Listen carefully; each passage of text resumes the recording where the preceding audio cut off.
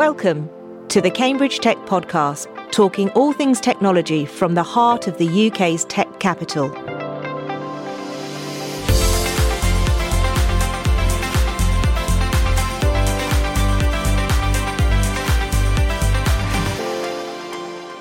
Here are your hosts, Faye Holland and James Parton. Hi, I'm James. And I'm Faye.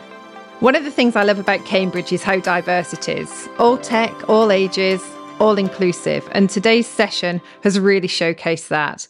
It's our first special edition of Cambridge Tech Podcast. The Homerton Changemakers programme is one of the many examples of how the university and its colleges are encouraging entrepreneurship, and I'm really looking forward to meeting more up-and-coming entrepreneurs on the podcast over the coming months. So let's start with an intro to the programme from Dr. Alison Wood.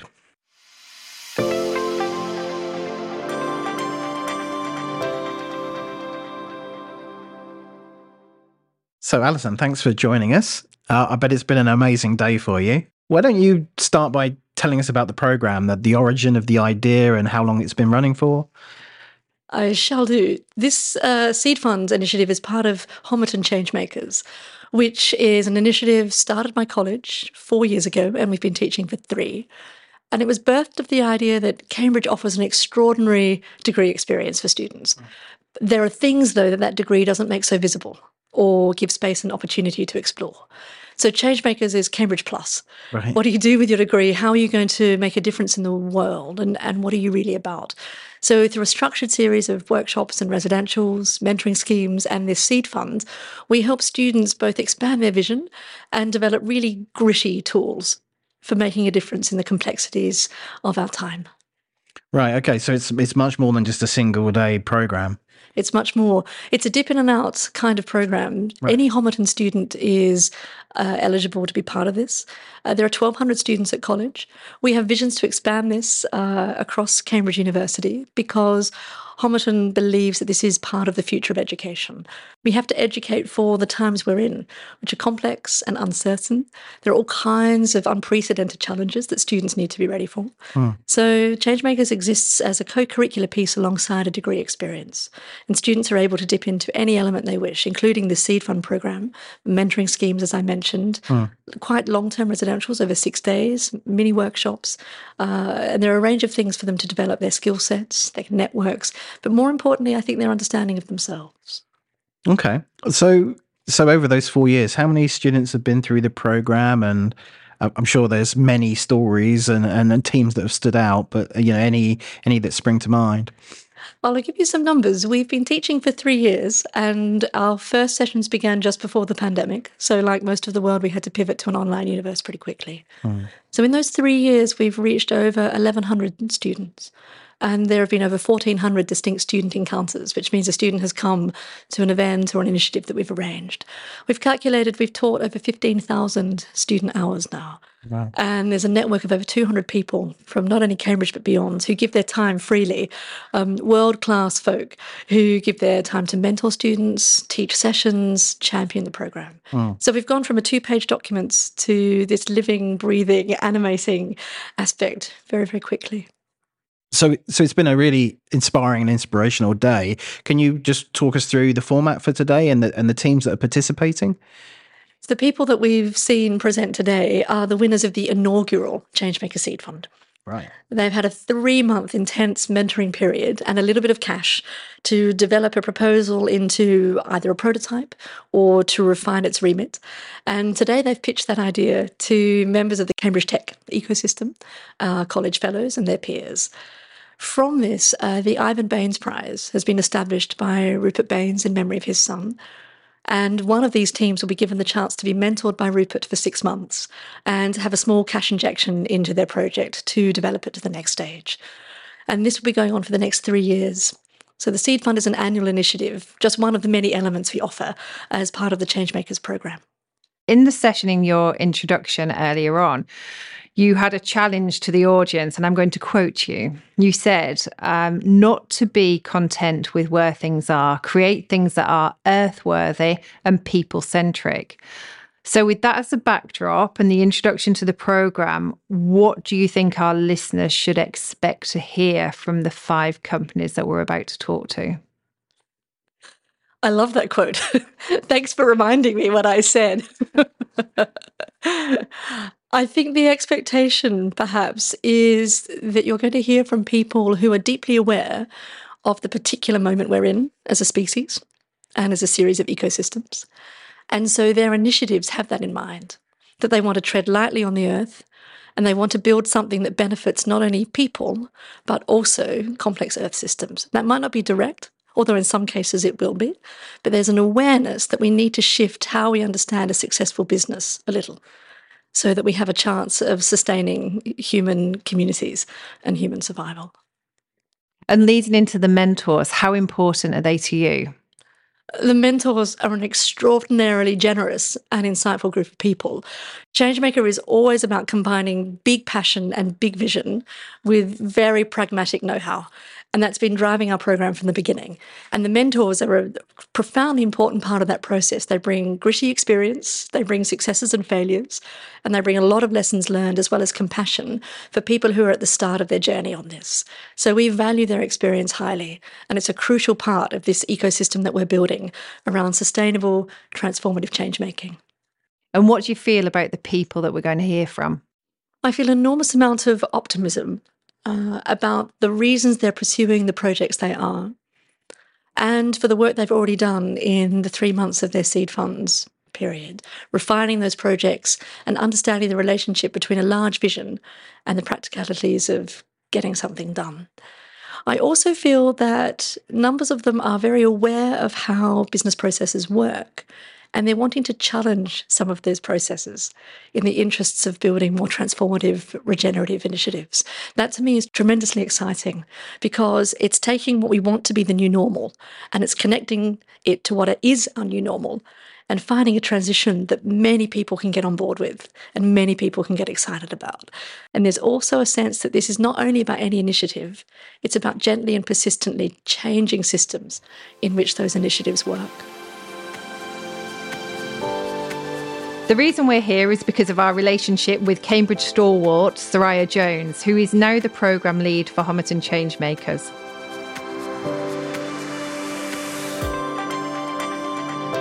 So hi Soraya, thanks for joining us. Hi Faye, hi James. Hi Soraya. Good to be here. Thank you for having me. Absolutely. So we've just had a really great day at Homerton Changemakers. How did you get involved in it? Well, I was at a stage in my life where I was looking to do something I'm really passionate about. I mean, you both know me, I'm passionate about innovation, about diversity, and one of my other passions is helping the next generation to make an impact, helping them to do good things in the world. So when I heard about the Homerton Changemakers program, I thought that sounds like the ideal thing for me to do. I've never regretted it. The overall purpose of Homerton Changemakers is that we all know a Cambridge degree is not enough now. Any degree is not enough.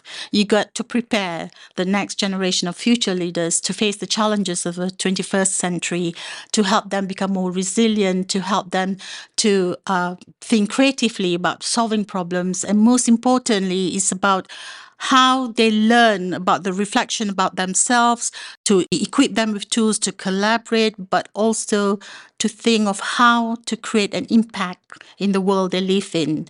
We hope that when they go out and they graduate, they might actually end up doing great things in the world, in their workplace, that they're not just a Cambridge graduate. Yeah, I mean, it certainly feels that this is where your passion is.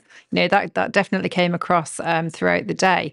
I want to pick up on passion a little bit if I can. So the whole objective of the programme is really to do something with that you're passionate about that will create societal, individual, global impact, whichever way you want to look at it. Yep. This is Cambridge Tech Podcast. So my question to you is, how do you balance doing things that create impact that also will utilise technology?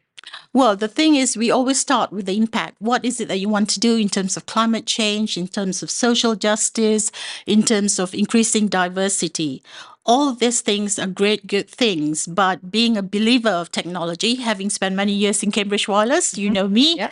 You know, I know that technology can help to enhance that impact. It can actually be used to deliver the operations more efficiently. So we start with the impact. Unlike other entrepreneurial courses in the university, we don't start with the technology. We start with the impact and then see how can machine learning help you to deliver this program? How can AI help you to understand the data science of all these refugee children that you are dealing with? So that's how I see technology as more of a tool. So, Sarai, it's been such an inspirational and kind of humbling day.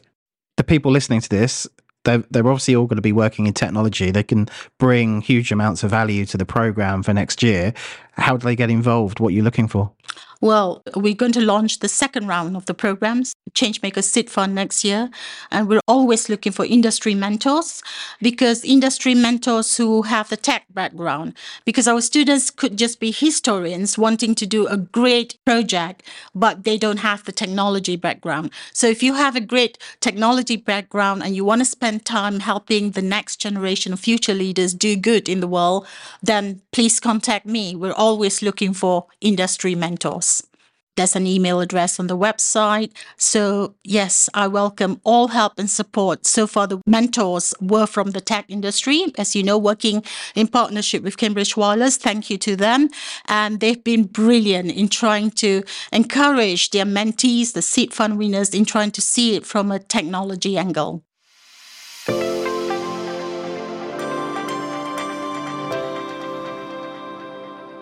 So you've heard all about the program. Now let's hear from the teams. First up, we have Abiel Ma from Voila. Hi, I really enjoyed your presentation. As a comms person, I think you absolutely nailed some of the language behind what you do. For example, you talked about creating a technology stomach and turning waste into liquid gold. So absolutely loved it. Why don't you tell us a little bit about what it is that you're trying to do? Sure. So we've developed a system, a biomechanical system, which basically consists of a pre-treatment unit, bin lifter, odor control unit, and also a storage storage tank. So basically what it does is it automatically liquefies and separate food waste from other waste. And then we turn the liquid into a raw material for biogas and animal feed production. And we save 95% of labor and logistic costs and 75% of CO2 emission. As Faye said, I mean, your pitch was very polished, very impressive. And you, I think, were alone in referencing being a unicorn. I think your phrase was, think like a unicorn, plan like a unicorn, grow like a unicorn. So you're obviously thinking big. Tell us what your plan is. How do you see this panning out? Yeah, sure. So we're raising our pre-seed at the moment, 500K. And we would like to use that to build 2 pilot sites, 2 key hires, a patent in R&D, further R&D, a smaller version. That will allow us to have 18-month runway. But then we're also planning for a seed, which allows a 24-month, and then a Series A, and 7 years in terms of IPO. Or management buyout. So we're aiming to be like Patagonia. So being a unicorn, and then to donate or divert every single bit of profit to solve the world's problem. So that's what we aim to do. But before that, we need to be a unicorn first. Right. Yeah. Make the money to give the money away. Yep. You had a really good video as well that you showed within the presentation that demonstrated what you do. And I think you also had one of the investors who immediately started asking you questions, which is really good. Where can people go and find more out about what you're doing? Where can they find that video, and where can they find more details? Visit LinkedIn. My name is Abiel Ma, ABIELMA. Look me up, send me a message, and I'll be more than happy to introduce the video or either anything. Now joining us is Mikey and Gonzalo from UniArc.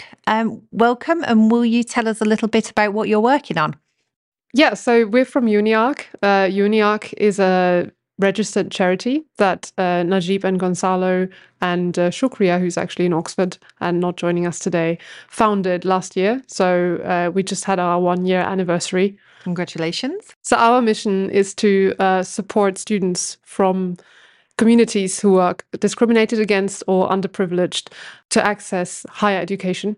So we do this through helping them with their college applications, either through mentoring. So we have a big network of mentors, but also accessing funding. So getting into scholarships, trying to fundraise for them, things like that. And can you give us an example as well of some of the people that you have helped? Yes. So we have helped several people, both within the UK and outside of the UK. I guess the most striking stories are from students from the Middle East. I myself was mentoring one of the success stories we've had so far, and she had incredible essays about her life struggles, her passions.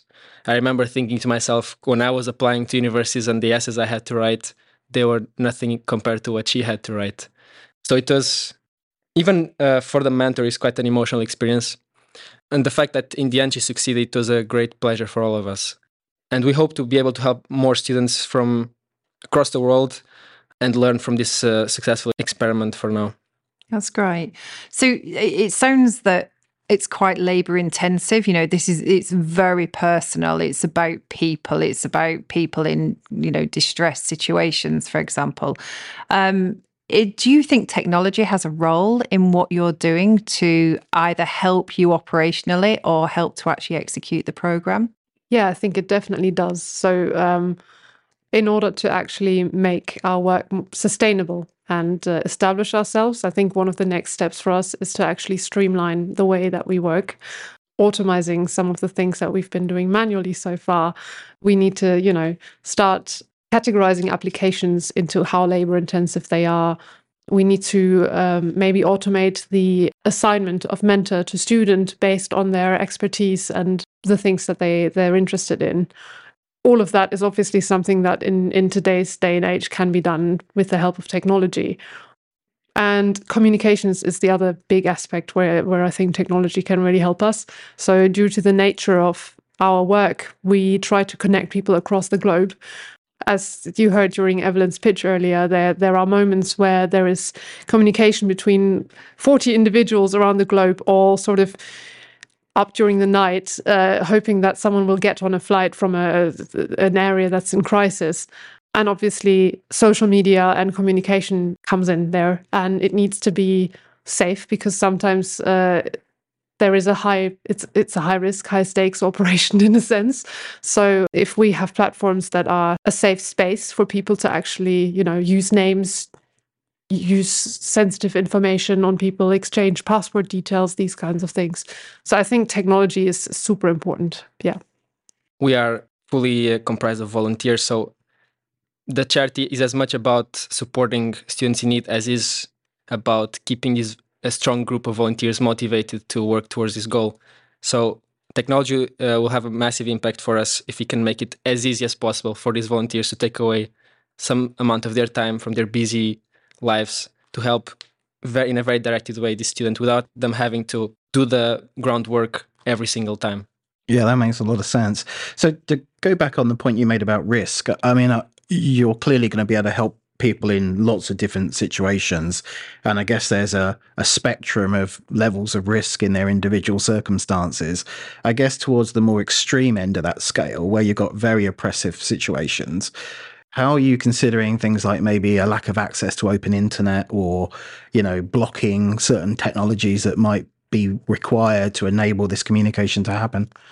I think that is a huge challenge, obviously. Lots of social media platforms that we use on our day-to-day without even thinking about it are not even accessible in some countries that the students are from. So at the same time as being a facilitator, it can also be an obstacle, obviously. Yeah. So there has been, communication via things like emails, which now seems almost outdated, but it is crucial in the end. So I think that's a major challenge.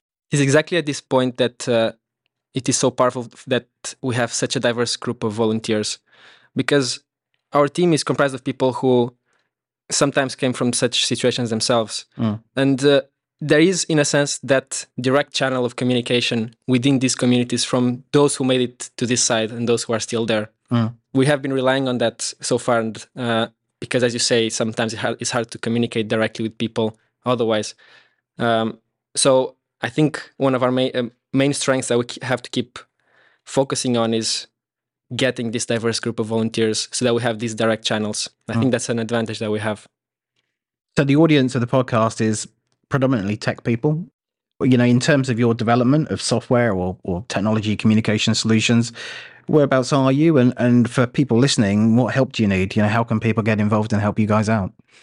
Well, if I were to compare it to sort of the history of the world, I think we're in the Stone Age currently.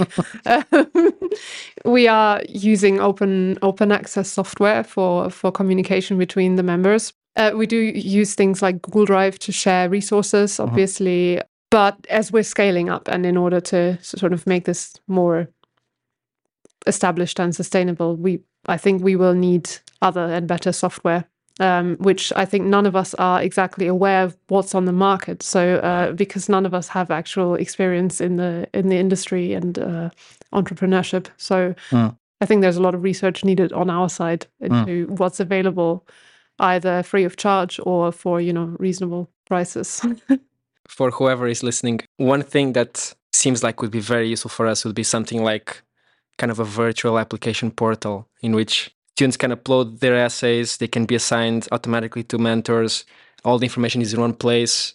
It's user-friendly, easy to access the history of the documents, because at the moment it's very hard to keep track of everything if we're exchanging things through email or through Slack even or whatever.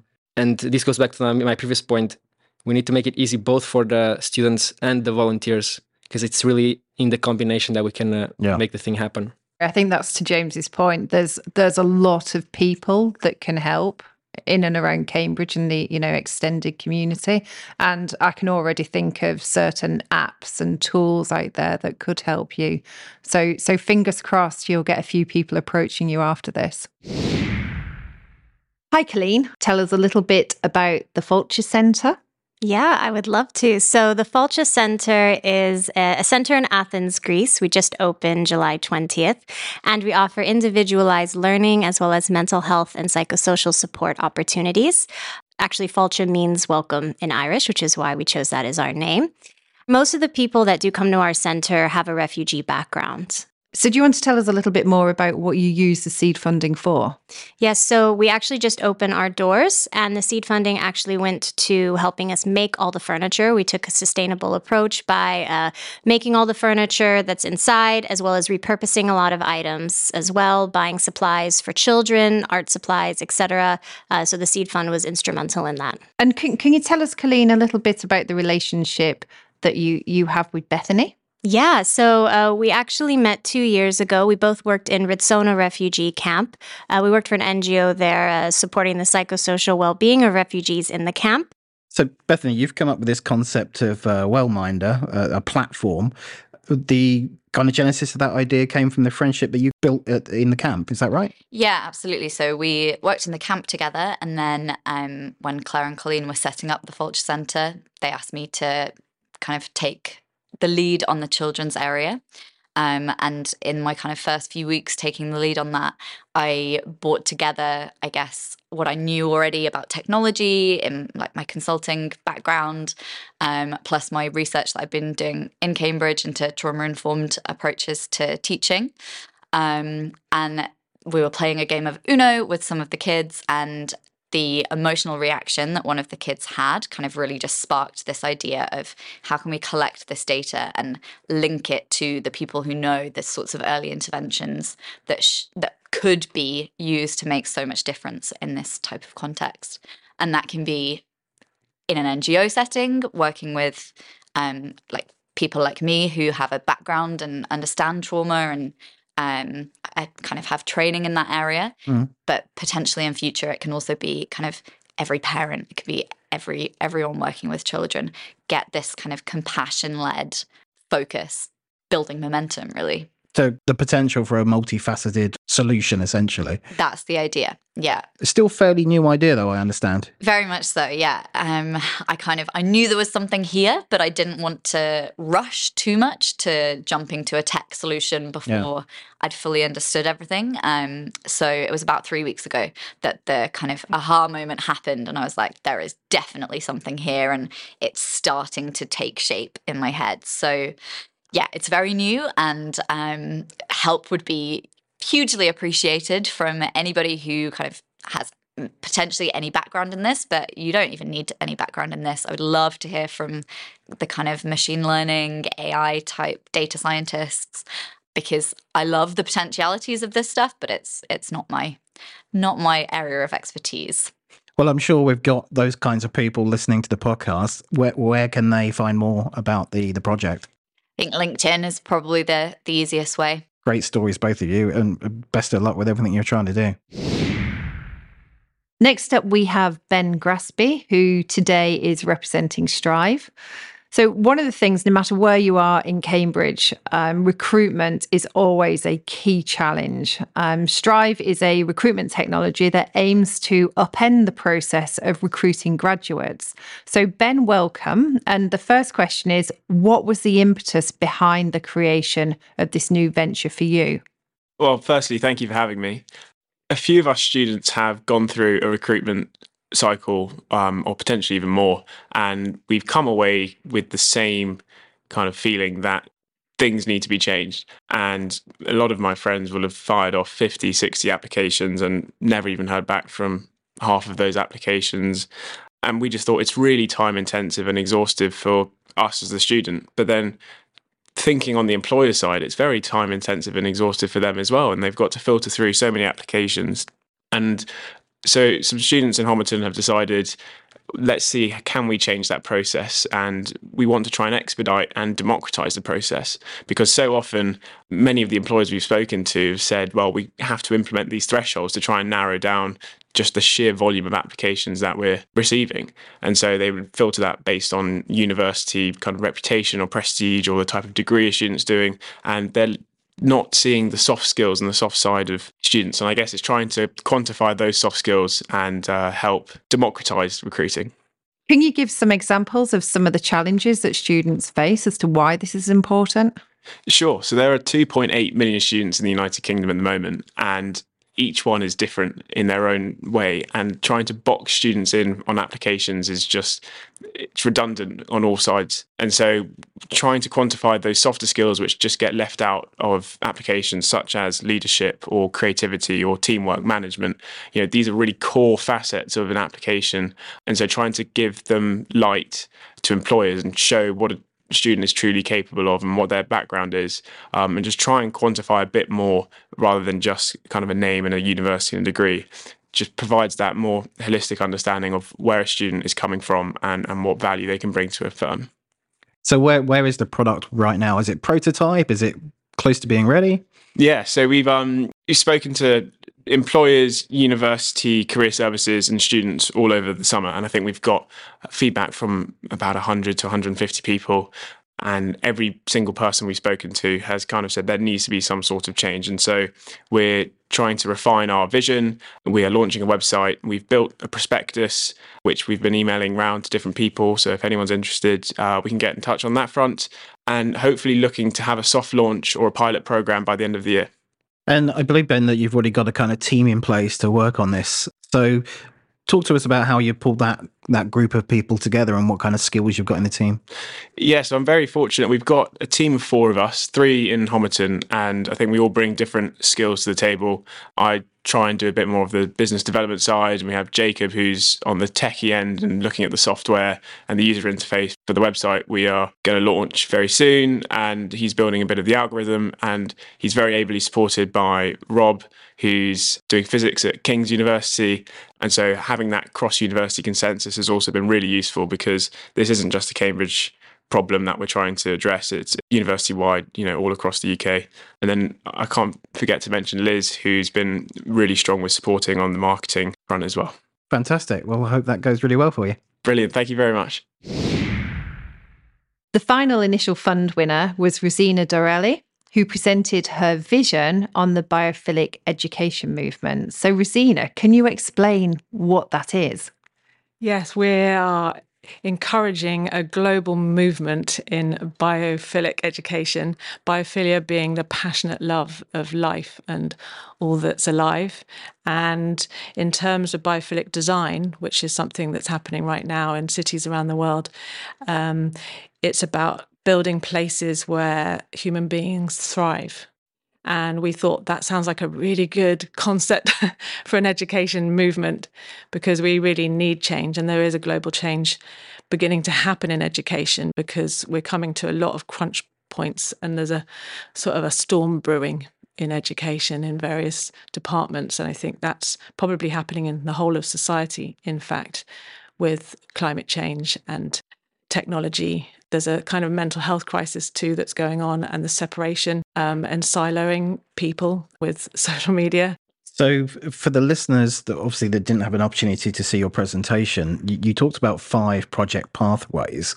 Maybe you could just give us a quick rundown of what those are, and then we can maybe move on and talk about the potential for tech to aid that goal of, building awareness and driving this kind of agenda through.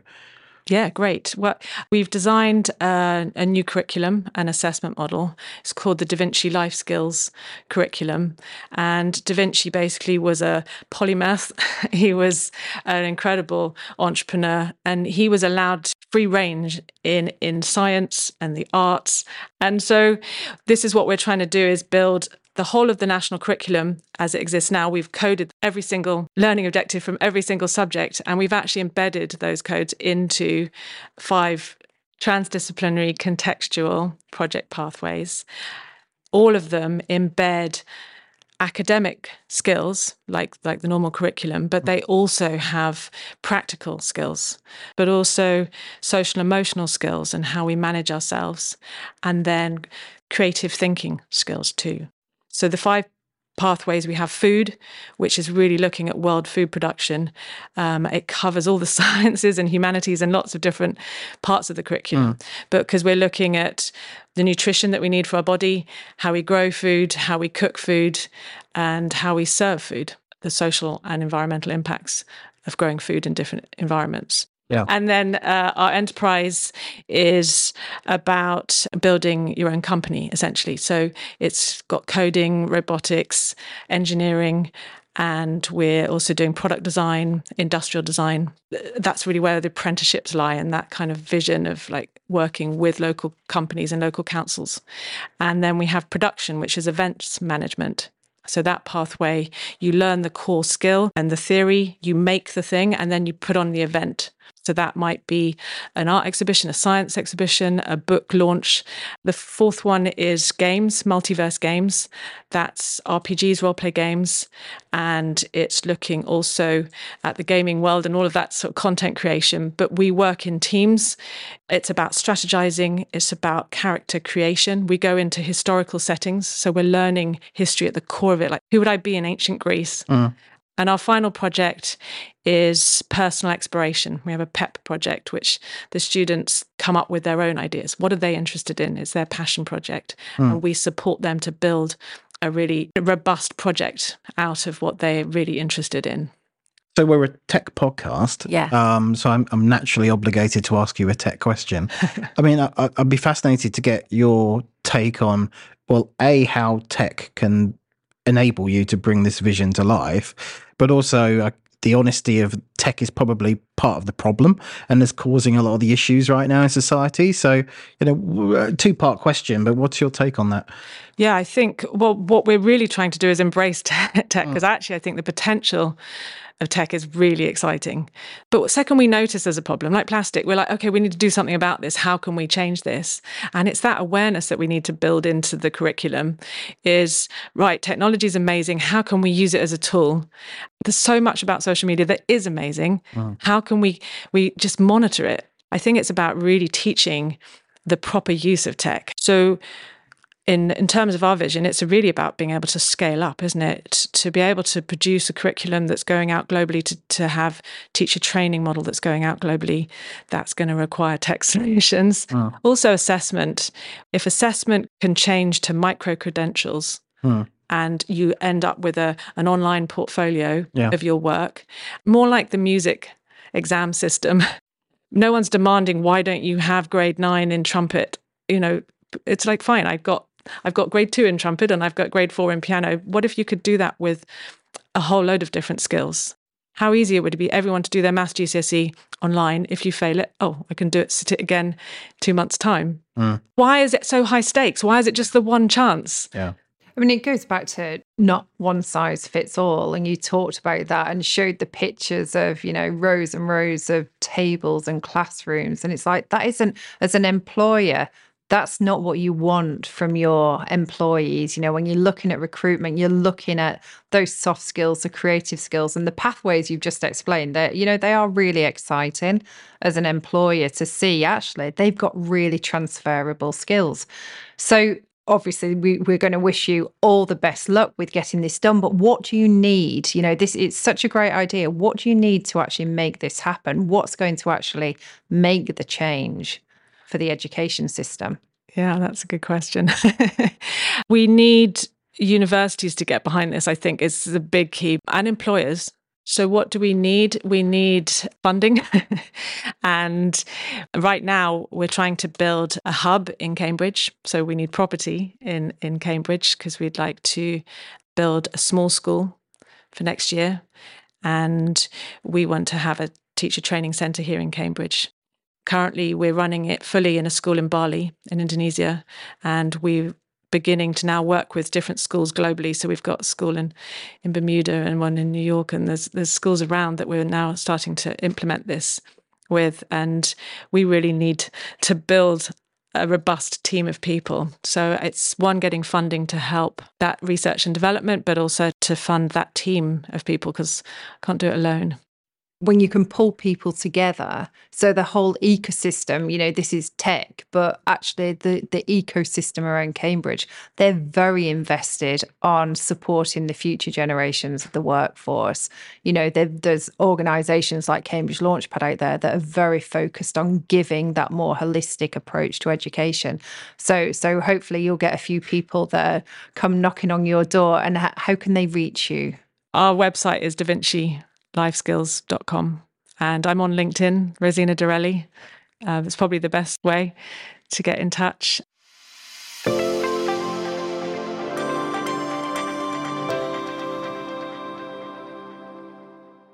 That's the 5 companies. If you're sitting there thinking you'd love to help, maybe a few words from one of the mentors, Pooya Kamvari, will encourage you to get involved.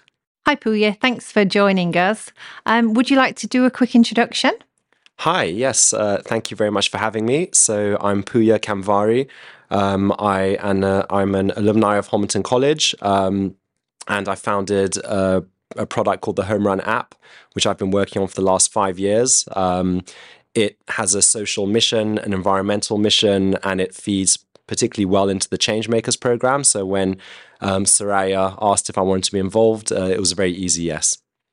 That's great to hear. I think it was an easy yes. And also today, the presentations, I think we can all say they had heart to them. They were really, really focused and passionate about what they were doing. Absolutely. And, one of the things that I'm very passionate about myself is that we can do business with one bottom line, which is profit, that everyone seems to understand, but also have more bottom lines. So can we at the same time help society, help the environment? And actually, I can even say that it was inspiring for me, and I needed the lift today of hearing their stories, because it kind of keeps you on the right track of believing that that's possible as well. So as a mentor today, what were the kind of greatest insights from the mentoring sessions that you found? I think, again, we're all kind of within our own prisms of kind of the way we kind of perceive things. And I've done a startup myself, so I'm a few years ahead, but ultimately I've been on this journey. And I think it is the fact that there's so much passion in these projects, and we don't want to remove that. However, what we do want to do as a mentor is to give them the tools and the practicality to take this passion and take these ideas and speak the language that the business world requires to hear, fortunately or unfortunately, however you want to think. And I think we do need to change the business world as well. But to get their passion and ideas to be heard and understood, probably one of the insights gained, I think, for the whole program is that actually doing a social good can survive in the business world, and it can be valued if you can translate it. And I think all of the speeches, all the presentations were amazingly inspiring. And I looked at them and I can think that they've all got a huge potential market, if we want to talk normal language. And I'm sure they'll get there. So So you mentioned you're a Homerton alumnus. Why do you think it's important to give your time up today and to give back to the students? And what would your advice be to other alumni that are listening to the show today? That's a really good question, and I may give a slightly controversial answer if I may. So, yeah, definitely. So I was actually a student here in 2014-15, so graduated 2015. And what I could say is then I didn't feel as strong a connection to Homerton as I do now. And one of the big reasons for that is Changemakers. It's Lord Woolley and the mission that he's bringing to Homerton. That mission and the Changemakers mission is what has actually brought me back to Homerton.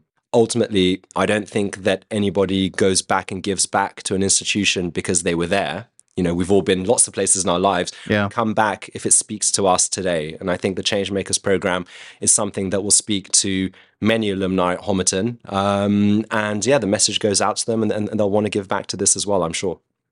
So having seen the presentations today, what's your overriding observation? So I think that we've all seen a wide breadth of presentations. And although they're all driven by a very strong social good and need, I think that we need to take the passion and the drive and the emotion behind these ideas. And it's a very fine balance between getting them to be understood and translated to what is traditional business speak, what a VC may want to hear, but retain the heart. So we neither want to make it very traditional, bottom line, profit, ROI, but we also have to have some of that in there. So I think that what we've seen as a balance across these presentations is can these all reach that happy medium? And I think that's really what Changemakers is there to do, is retain the passion, retain the drive, retain the sense of revolution, but still be able to access traditional finance and traditional mechanisms to grow. And now to the climax of the day, the announcement of the winner of the Ivan Baines Award. And to do that, we'd like to welcome onto the show Rupert Baines.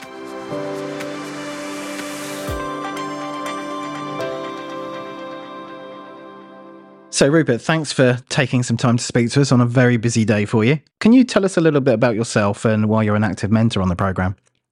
So I'm Rupert, serial deep tech entrepreneur, been through a lot of startups, some successful, others less so.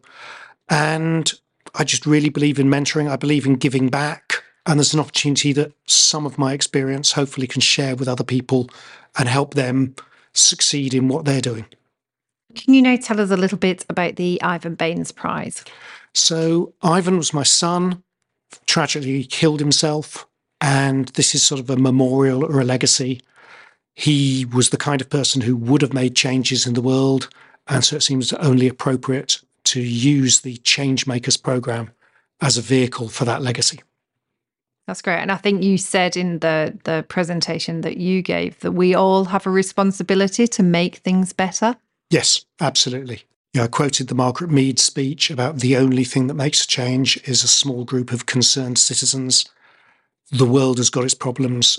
Those need to be fixed. And the only way that's going to happen is if we all make the effort to make those changes and make the world a better place. That's great. And I think it will be a wonderful legacy for your son as well, and to even see what happens to these companies and these ideas as they move forward too. Thank you. Yes. So Rupert, would you be able to announce who the winner of the Ivan Baines Prize is for the 2022 programme? So the winner is the Biophilic Institute. Various different reasons. I mean, although I come from a tech background, this is not a tech prize.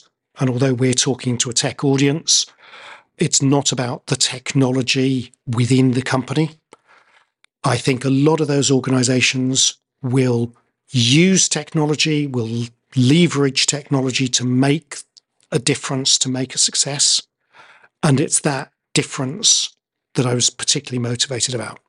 And so Biophilic, focusing on schools, focusing on education.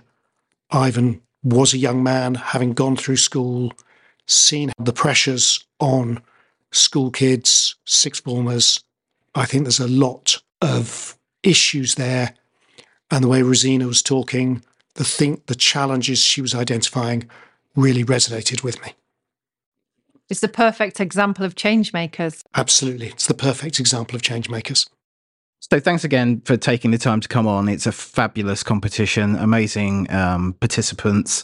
Is there any last messages you'd like to leave for the audience around next year's programme? Well, thank you for inviting me. I think the message would be, those of us in technology, we're often fascinated by technology, and it becomes very easy to see the technology as an end in itself. But we should be thinking about where is it going and looking for ways that we can make things better. As I said, there's a responsibility on all of us, and those of us in technology where we have that power and that ability, particularly, how can we use that technology to make the world a better place?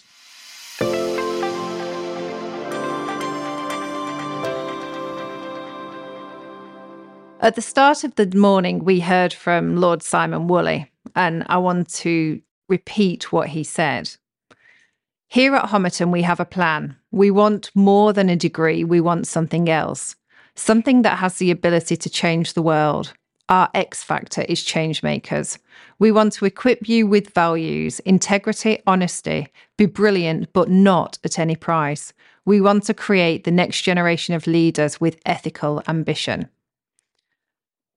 Having spent the day with Homerton Changemakers, really just one of our programmes here in Cambridge, I've got no doubt that they will achieve that ambition. And I think for both of us, it's going to be really exciting to see how tech becomes part of these solutions. If you have heard anything that you think you'll be able to help with, then please do reach out to the projects or contact us and we'll make the connection. And we'll be back with a regular episode next Sunday.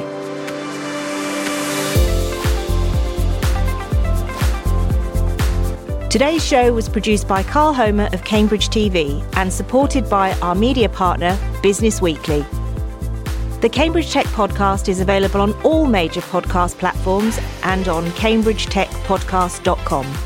If you've enjoyed this podcast, please give it a 5-star review. It will really help others discover the show.